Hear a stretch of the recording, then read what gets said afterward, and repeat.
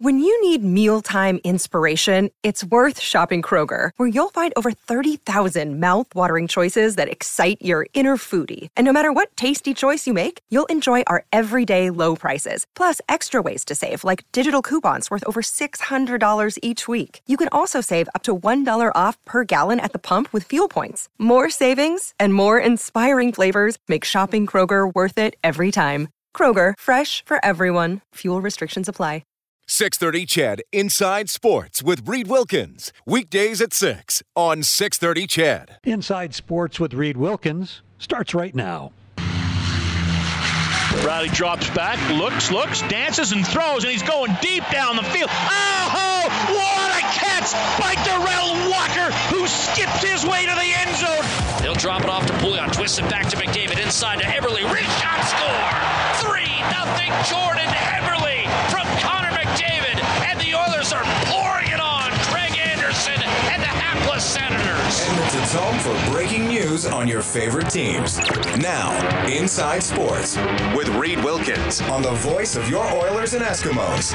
630 CHED.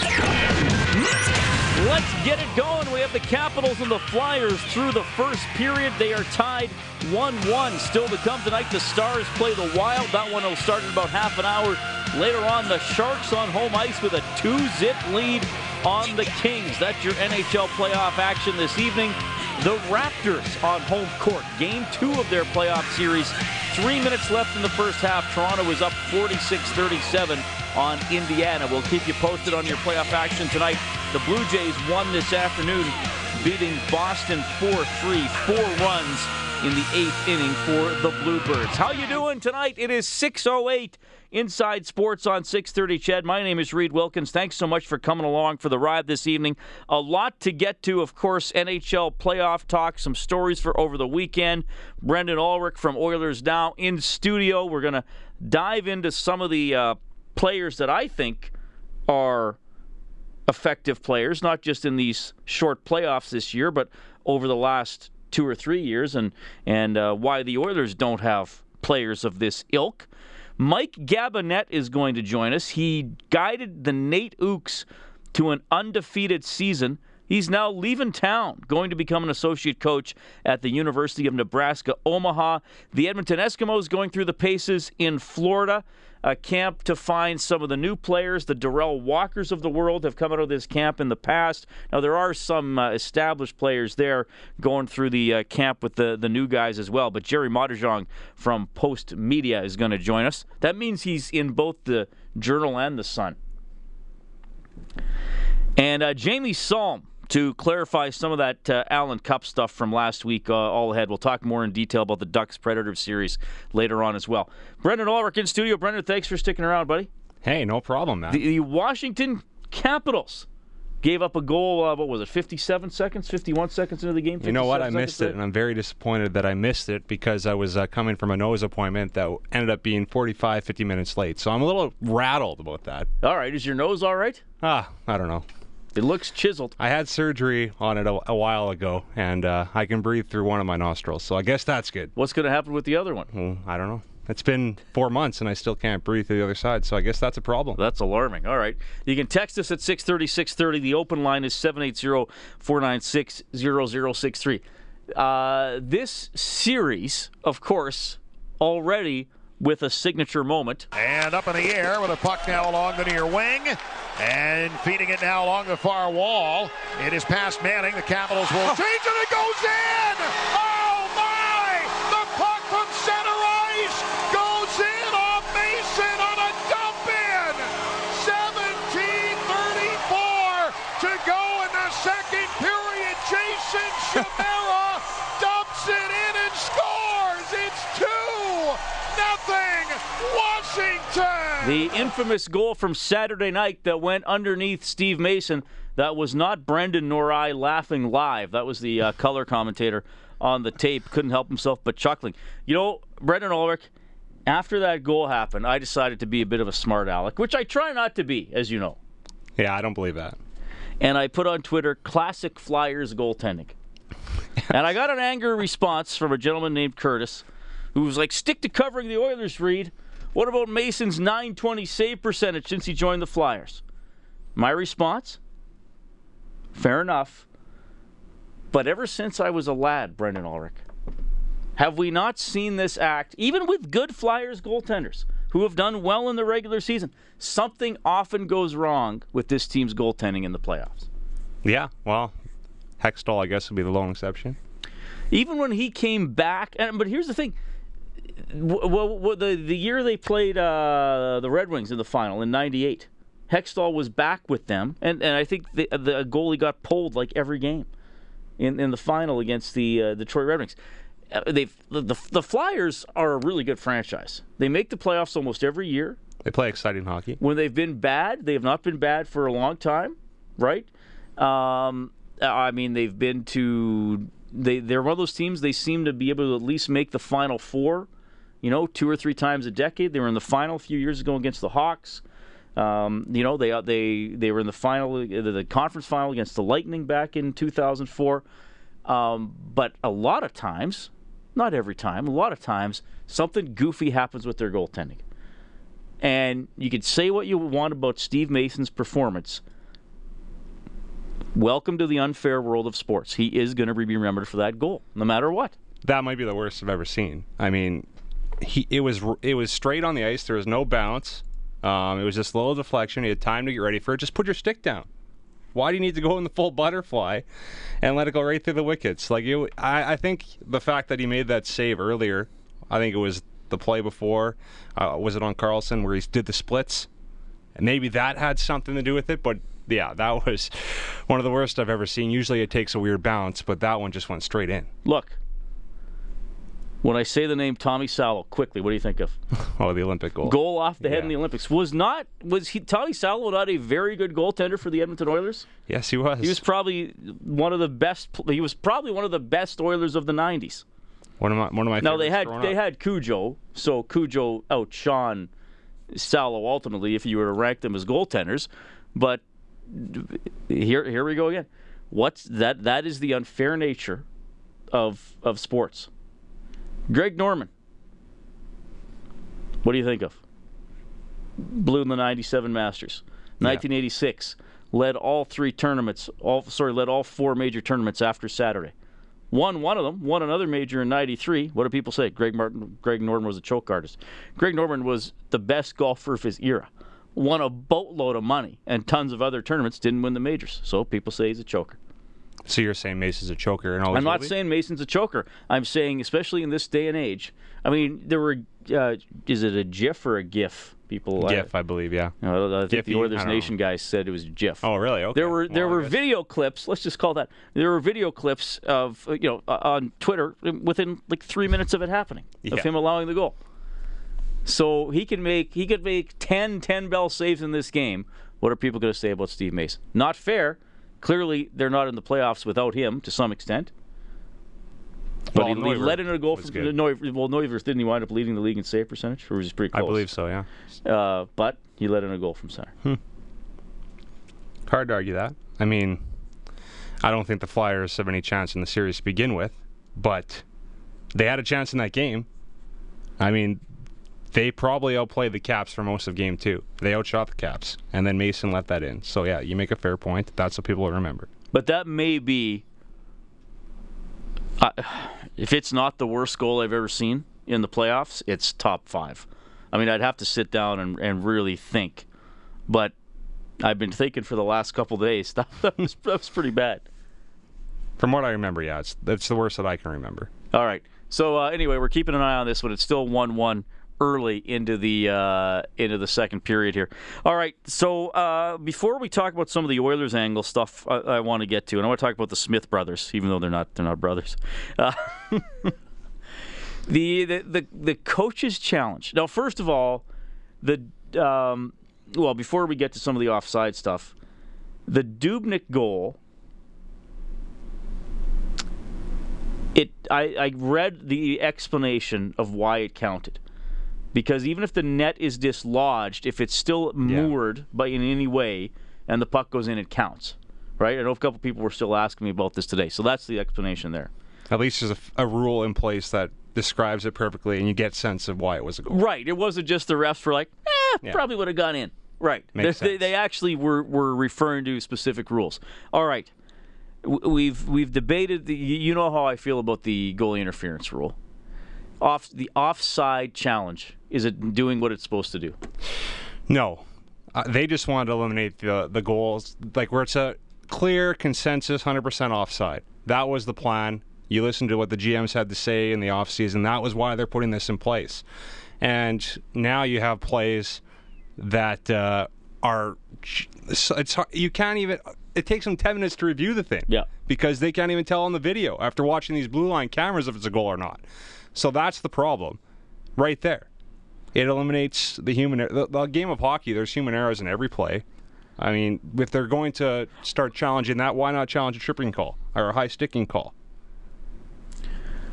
Well, here's the thing, because I think there's still judgment involved in those. I think we still need to say the referee was there. He's in the flow of the game. He knows what he has called and hasn't called up to that point in the game. So we should respect that, even though obviously many calls are still debatable over the course of a game. I mean, I would say though, if you're going to start challenging penalties, and I want to get this back to the offside. Yeah, I don't want to do that, by the way. If you're going to start challenging penalties, why not challenge puck over the glass? How many times are they not totally sure? And again, usually they're right. And most of the calls are obvious. Usually they're right on the close ones. But if I flip the puck over the glass and I see it tick the glass on the way out, and I'm getting a penalty in overtime, I'm looking at my coach across the ice and I'm saying challenge that, because I'm pretty sure it hit the glass, or maybe I know it hit the glass, and the ref or the linesman couldn't see it. All right, I want to talk a little bit more about the offside, because I have a suggestion for leaving in the video review but actually changing the offside rule. Brendan Ulrich, Reed Wilkins with you, 6:18 Inside Sports on 630 CHED. Your home for breaking news and expert opinion. Inside Sports with Reed Wilkins on 630 CHED. Carlson has 2 center point goals. He is there now. Each of the first goals of the game have come from number 74. He has it here, and a one-timer, they score! This one tipped by Mason. Marcus Johansson appeared to tip it. 15-17 to go in the first. The Capitals answer. Johansson from Carlson. We're tied at 1 here in Philadelphia. That is your most recent goal tonight. Johansson, after Raffle opened it up just 57 seconds into the game. 1-1, 12 and a half minutes left in the second period. Now Washington and Philadelphia, the Caps with some good pressure here over the last couple of minutes, cannot find the net. Along with Brendan Ulrich, I'm Reed Wilkins, Inside Sports on 630 CHED. Thanks a lot for tuning in tonight. The games later tonight will be in Minnesota and in San Jose. Quickly, who's in more trouble? The Kings or the Ducks? Well, they're both in a lot of trouble. Well, if you had to pick one, because I think one of them will come back. I don't think both of them I'll can. still say the Kings then. I think the Ducks have a better chance of coming back. Yeah, I'm with you. And the Kings are in more trouble. I mean, like the San Sharks Jose's right now. home record is like mind-bogglingly bad. Yeah, but you would think they win one at home at least. If it goes to 7, one of the 3 they'll win at home. All right. It's 6:23. You can text 630-630.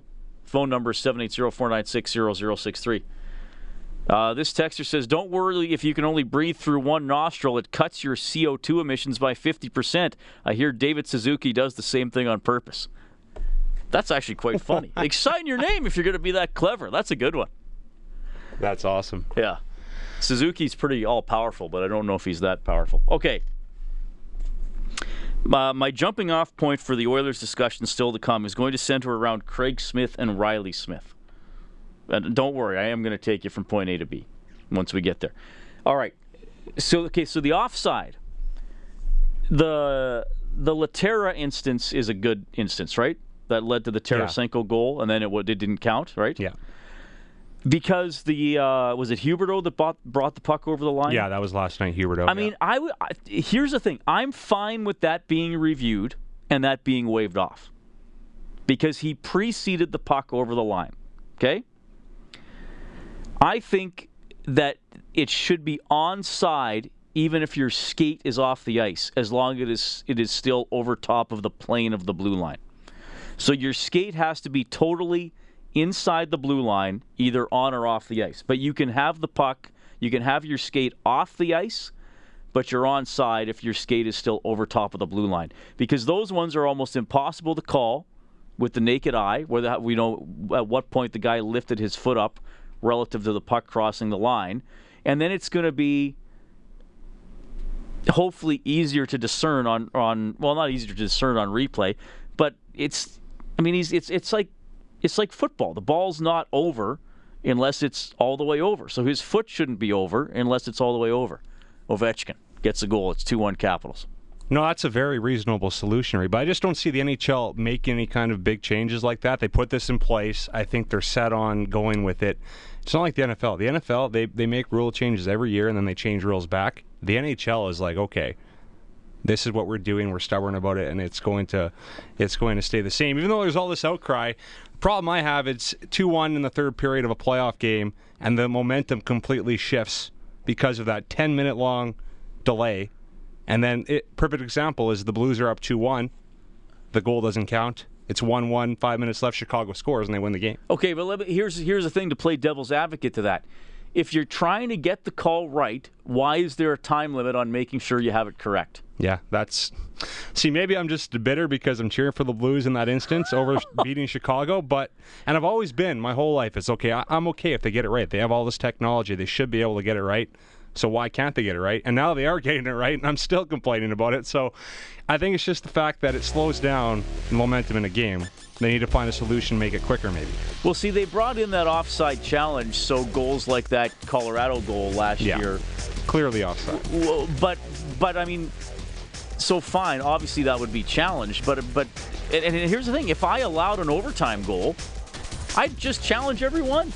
Who knows? Go back 40 seconds. Go back on the rush. I don't know. Maybe the guy's foot did come up. You always see the coaches thinking about it in overtime goal. Yeah. They're like, oh, might as well throw it out there. Yeah.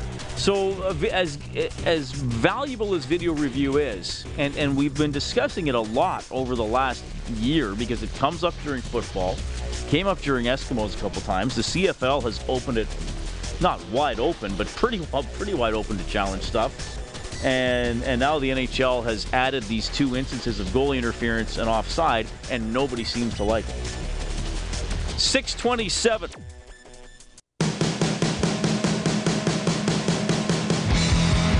Hey, this is Jordan Eberle from your Edmonton Oilers. You're listening to Inside Sports with Reed Wilkins on Oilers Radio 630 CHED.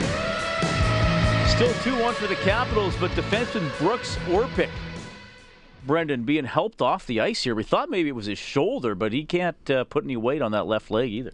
Yeah, that does not look good, and that'd be a big blow for the Capitals. Orpik really slides everybody into place on their back end, but they lose him. That's not good. You wonder if that's maybe a hip or something. He got hit pretty hard. Yeah, it was hard. Cleanly. Awkward looking. By Ryan White. I mean, I guess you could argue it was a little late, but Orpik... it was hard, a hard hit. Yeah, Orpik very slowly going to the dressing room, so we'll keep an eye on that. NHL playoffs going on tonight. 3 games. This is the only one underway.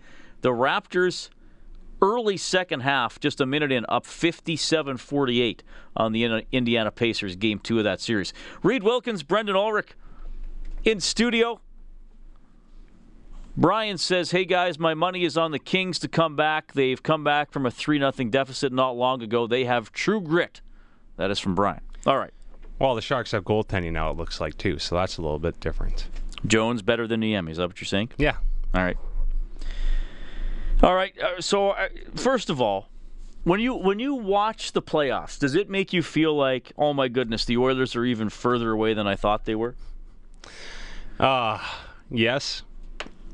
Yeah, for sure. I don't know. You just watch how hard they play. I think that's the big thing, Reed, because I think the Oilers, if they ever were in a playoff hunt or whatever reason, or whatever, if they were in a playoff hunt or they were in the playoffs, their intensity level would go up. You'd hope so. You'd hope it naturally gets dragged along, yes. So you wonder how big of a difference or how far they actually are off, because they're by halfway through the season, they know they're out of the playoffs. They know where they're going, and it's human nature. I know they're paid to go to the rink and perform and play every day, but as you mentioned, it just takes over sometimes, and you up your level. So, But you look at the Oilers overall, their defense isn't good enough. You have defensemen out there playing 30 minutes a night. The Oilers have no one that could go out there and play 30 minutes a night in the playoffs. Right. Their secondary scoring isn't good enough. You look at, I know some of the examples you're going to bring up here, the Oilers don't have players like that can step up in the playoffs and maybe score 20 goals in the regular season, then up it to being a goal per game in the playoffs like some of these other guys are doing right now. They have no one like that. All right, well, the Oilers' best players, Connor McDavid, obviously, first overall draft pick. Taylor Hall, first overall draft pick. Jordan Eberle, first round draft pick, right? I just want to bring up a couple of names. And maybe one is a bit of a better example for what one of the things that has plagued the Oilers than others. Craig Smith for the Nashville Predators. All right? Like who? Craig Smith. When he's entering the NHL or the University of Wisconsin, would he be like, oh, Craig Smith's a good player? Last 3 years, 24 goals, 23 goals, and 21 goals. Not far off the team lead on the Oilers this season, right? Hall had 26. Yeah. He had 21. Craig Smith was taken 98th overall by the Predators in 2009 as a 20-year-old. He's now 26. Like I said, he went to Wisconsin. The other guy has been traded a couple times. He was drafted by Boston in 2009, 69th overall. So we're talking third, fourth round guys here. Okay? This is Riley Smith. He's now 25. His last 3 years, he's had 20 goals, 13 goals, and 25 goals. He led Florida in even strength ice time this year. We know what he's doing in the playoffs. He's been the top shooter in the playoffs so far. So here are guys, mid-round picks, that have developed into key secondary scorers on their team. Right? I'm going to ask you something. Who was the last player drafted by the Oilers outside of the first round that had a 20-goal season as an Oiler?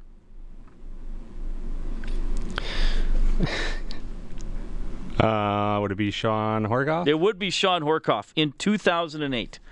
He had 21 goals in 53 games. He was drafted 99th in 1998. Now, the two Smiths were both drafted in 2009. How does the Oilers' 2009 draft look? You have it there. Well, I think there was some excitement at the time, but it didn't go as people had expected. I mean, I remember this draft. People were talking, okay, maybe Anton Lander becomes the captain of this team one day. There were people out there saying that. Everyone was excited about Magnus PRV. He was good his first couple of years here. So what was their exact spot? Well, PRV was 10th overall, and Lander was a second rounder, 40th overall. Okay, so PRV was a first rounder. Yeah. Which the Oilers have at least had relative success. Who else did they draft in 2009? Troy Hesketh. Mm-hmm. Cameron Abney. Yeah. Tony Rayala. Okay. Olivier Waugh. How many combined NHL games for those four guys? 0. Wow. All right, so after the second round, right, in 2009, when guys who became depth scorers like Craig Smith and Riley Smith were available, the Oilers took guys that have played a combined 0 games. Now, I know to some extent we're beating a dead horse here because we all know that the Oilers haven't drafted well. That's been one of their weaknesses. But here are specific examples for guys who can still contribute quite decent offensive numbers, who aren't stars, but who can play the game, get to the net, have decent finish. And again, Riley Smith's been traded twice. So, I mean, he was part of the Seguin trade. He was traded to Florida for Jimmy Hayes by Boston. So, I'm not suggesting he's a star player. But when was the last time the Oilers got scoring depth after the first round? They haven't. Well, I have their drafts here. I mean, yeah, it's bare. 2002, Jarrett Stoll. Okay, so we're talking a long time. So, again, in the last decade, when they've been out of the playoffs, where has there been a depth draft pick of their own? I mean, they've had draft picks of other teams come in and score goals, or guys who were signed by other teams, like Dustin Penner, right, who then the Oilers then offer sheeted, come in and score goals. But a guy who's come up through the Oilers system and has become that solid, 5th, 6th, or 7th forward. Well, yeah, I look at cannot Stoll. Name one. You cannot name one that was drafted in the last decade. The second closest would be Anton Lander. How many career goals does he have? 9. Gee, I was going to say 14. It's not even double digits. So yeah, wow. It's mind-boggling when you look at it and think about it. So here's the thing. Are the Oilers equipped? Now, we're talking about from a maturity and, the question I asked you earlier, from the point of view of maturity and being able to handle the pace and the intensity. Well, no, they're not equipped, but we don't know how they'd actually perform in this type of situation because we haven't seen it for so long. But in terms of the makeup of the roster and being able to acquire guys without trading them or signing them, they're flat out not equipped to compete. Who's coming up through the farm to be a secondary scorer right now? Well, you would hope it would be a Bogdan Yakimov or an Anton Slepyshev, but both of those players, I guess, had underwhelming seasons. Jujhar Khaira, I guess, was a guy who had some success this season at the NHL level, but the longer he played, the more you started to realize, okay, he still has some work to do. I don't know if Jujhar's a top 6 NHL forward. I think he is probably a fourth liner. Yeah, that's fair. I mean, I think if Jujhar Khaira becomes a third-line NHLer, he's done well. I think Yakimov, though, was a guy we had hoped more of. And that's the guy I think you hope can come up and be one of these players you're talking about. But at this point, it doesn't look like that's likely. It's just, I mean, so much focus has been on the Oilers obviously drafting first overall or really high. So the years they haven't drafted first overall, they got Nurse 7th and Draisaitl 6th, or third, pardon me. They've had high picks in those other rounds. Like Mitch that's Moroz. The scary thing. Is Mitch Moroz going to play in the NHL? I don't think he was a second-round pick. No. He was a second-round pick. I mean, he should be a little closer than where he is right now. In an early second. So here's the thing. Not only have the Oilers not drafted guys who can be secondary scorers, they haven't, quite frankly, drafted guys who are even decent NHLers for the most part up front. Now, Brandon Davidson could be an absolute fairy tale story by this time next year if he comes back from the injury and he plays well, right? Fair enough. Maybe some of the guys, the other defensemen they signed out of the NCAA or drafted late, maybe. But the forward cupboard doesn't look very good. And so, again, it's on the first-round draft picks to score almost all the time. Now, Pouliot was a signing. He came in. Perron was here for a while. We'll see how Maroon turns out. Okay, fair enough. You can round it out with other ways, with other guys, but at some point there has to be the people you develop yourselves that contribute more to the lineup. A couple other names for you. Okay, from different years. I was just kind of randomly looking at stuff today. Cam Atkinson, last 3 years, 21, 22, 27 goals. 27 goals would have led the Oilers this year, correct? Yep. Cam Atkinson was drafted 157th overall in 2008. 157th overall in 2008. Now, granted, playing on another bad team. Vincent Trocheck, 64th overall in 2011. 25 goals this year for the Florida Panthers. Third rounder. So these guys are out there that can squeeze out 18, 21, 24, 25 goals and round out your scoring. It's almost unexplainable. Like, how is it not happening? For just out of pure luck. Like, even if we decided and agreed upon the Oilers drafting hasn't been good enough, out of pure luck, you think they would draft one or two guys that would, end up being one of these players you're talking about. It's unexplainable. And is it the curse? Is it a curse? I don't know, because as I say, you think I could go up there on the draft podium and just look at some stats and draft someone, and eventually one of these guys would come through, you would think. 6:45. Brad says, Reed, you know what's too bad? That the Oilers didn't have a second-round pick in 2010 to pick Tyler Toffoli, or in 2011 to pick Boudin or Brandon Saad. Oh, wait, they had about 5 of them. That is from Brad. All right, 780-496-0063. You can also text us at 630-630. A little more with Brendan Ulrich. Inside Sports on 630 CHED when we get... You're listening to 630 CHED Inside Sports with Reed Wilkins. And Giroux hopping around Backstrom to center. Good stick check by Oshie and neutralized to stop the forward progress of Giroux. Ahead for Ovechkin, a shot, he scores! Ovechkin on a steal, gets to the right circle, and keeps it low against Mason with 11:10 to go in the second. It's 2-1 Washington! That is still the score as time is expiring in the second period. Final 5 seconds now. Well, we had a delayed penalty. Well, no, it's going to be called right at the buzzer on Philadelphia. So the Capitals will take a... Boy, Mike Richards is involved today, eh, Brendan? Well, his former team, he's mixing it up out there. 2-1. 2-1. The Capitals lead. They're already up 2-0 in the series. We have an early goal for the Dallas Stars. Patrick Sharp scores 1-0. Dallas up on Minnesota.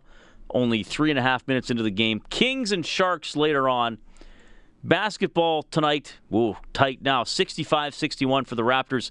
3 minutes left in the third quarter. This is Inside Sports on 630 Chet. Thanks a lot for tuning in tonight. Brad says, guys, the problem is we can only fire Prendergast and Stu once each. They're to blame. In 2007, they had 4 cracks at PK Subban. Nothing to show for it. 4 picks in the top 36 and 0. Prendergast, the worst scout in NHL history. That is from Brad. Big L basically agreeing. He says, well, there was a reason that Chiarelli fired the scouts. DB says, if you can't get hits on second and third rounders, you can't be the Chicago model. You need cap management, and you need to refill your talent. I mean, some of the later round picks for the Hawks, Ben Smith, 6th round, Marcus Kruger, 5th round, Andrew Shaw, 5th round, Brandon Saad, who's obviously now gone, 2nd round. And then in recent years, Chicago doesn't have a lot of players with NHL experience because they don't need them. Interestingly enough, all of Chicago's draft picks from 2006 have played a total of 646 games. Jonathan Toews has played 645 of them.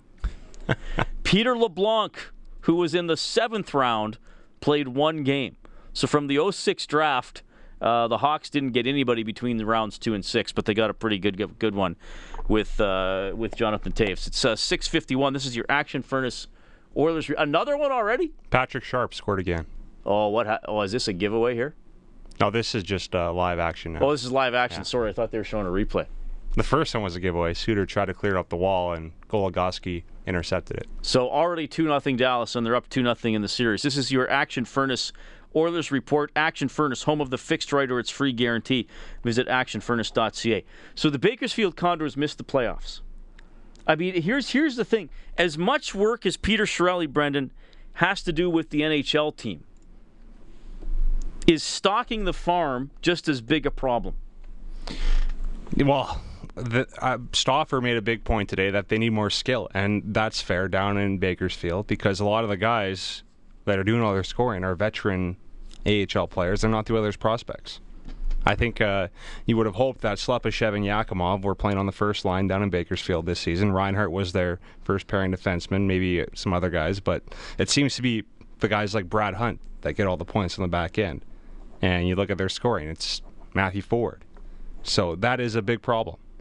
Big problem. And the fact they didn't make the playoffs is a problem as well, because you would like to see some of these prospects that the Oilers have in the system and players that they just sent down from their roster to go down to help the final push into the regular or end of the regular season get some playoff time, because that's big for young players, and it's not happening. So that's disappointing. LB did play a lot, obviously, last 6 weeks. Well, if LB was there the whole year, maybe they make the playoffs. He was having a good AHL season. Yeah. And I think you would think that they have to get a backup goaltender with who's competent. Well, yeah, obviously competent. Who's hopefully a good backup. The thing is, though, I think LB's almost too good for the AHL, but he's maybe not ready. He's a tweener right now. Well, that's fine if he's a tweener right now because he's still young. If you're a tweener when you're 30, you're not going to get a lot of shots in the NHL. But if he's a tweener right now, I don't know if he's too good for the AHL, but I think he's an all-star. He's a solid AHL. Well, you're right. He was on the all-star team. So that's going to be another priority as well. But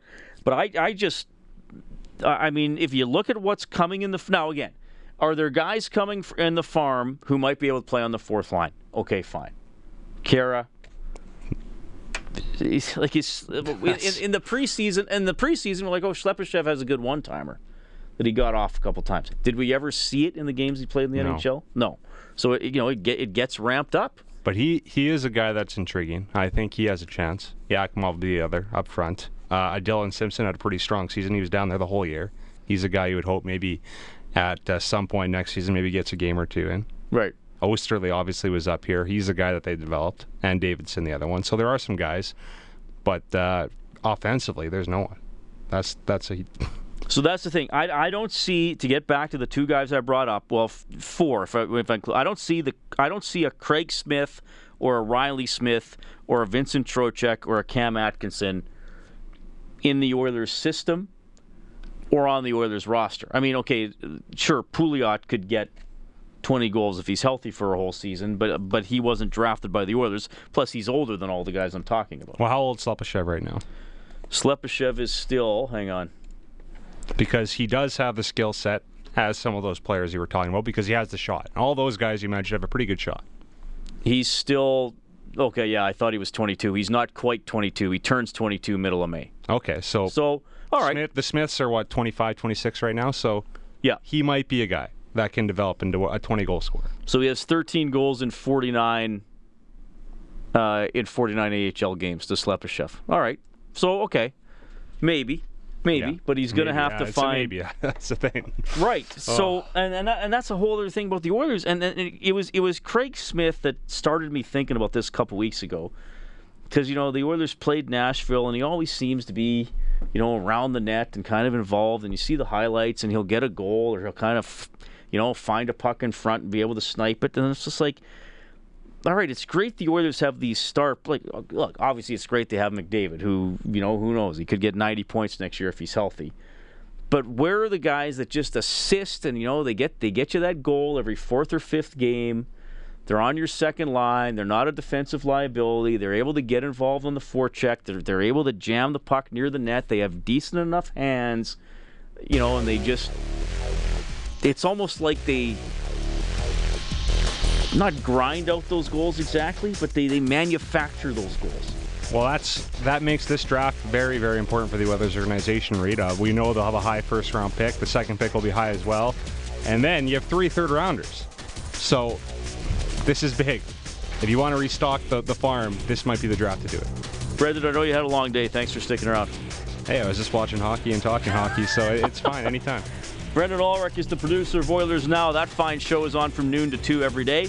My name is Reed Wilkins. This is Inside Sports on 630 CHED. A little bit on the Ducks and the Predators surprising series with Brian Hayward from the Ducks broadcast booth, and some clarity on what happened at the Allen Cup with Jamie Salm from Hockey Alberta when we get back. Inside Sports on CHED.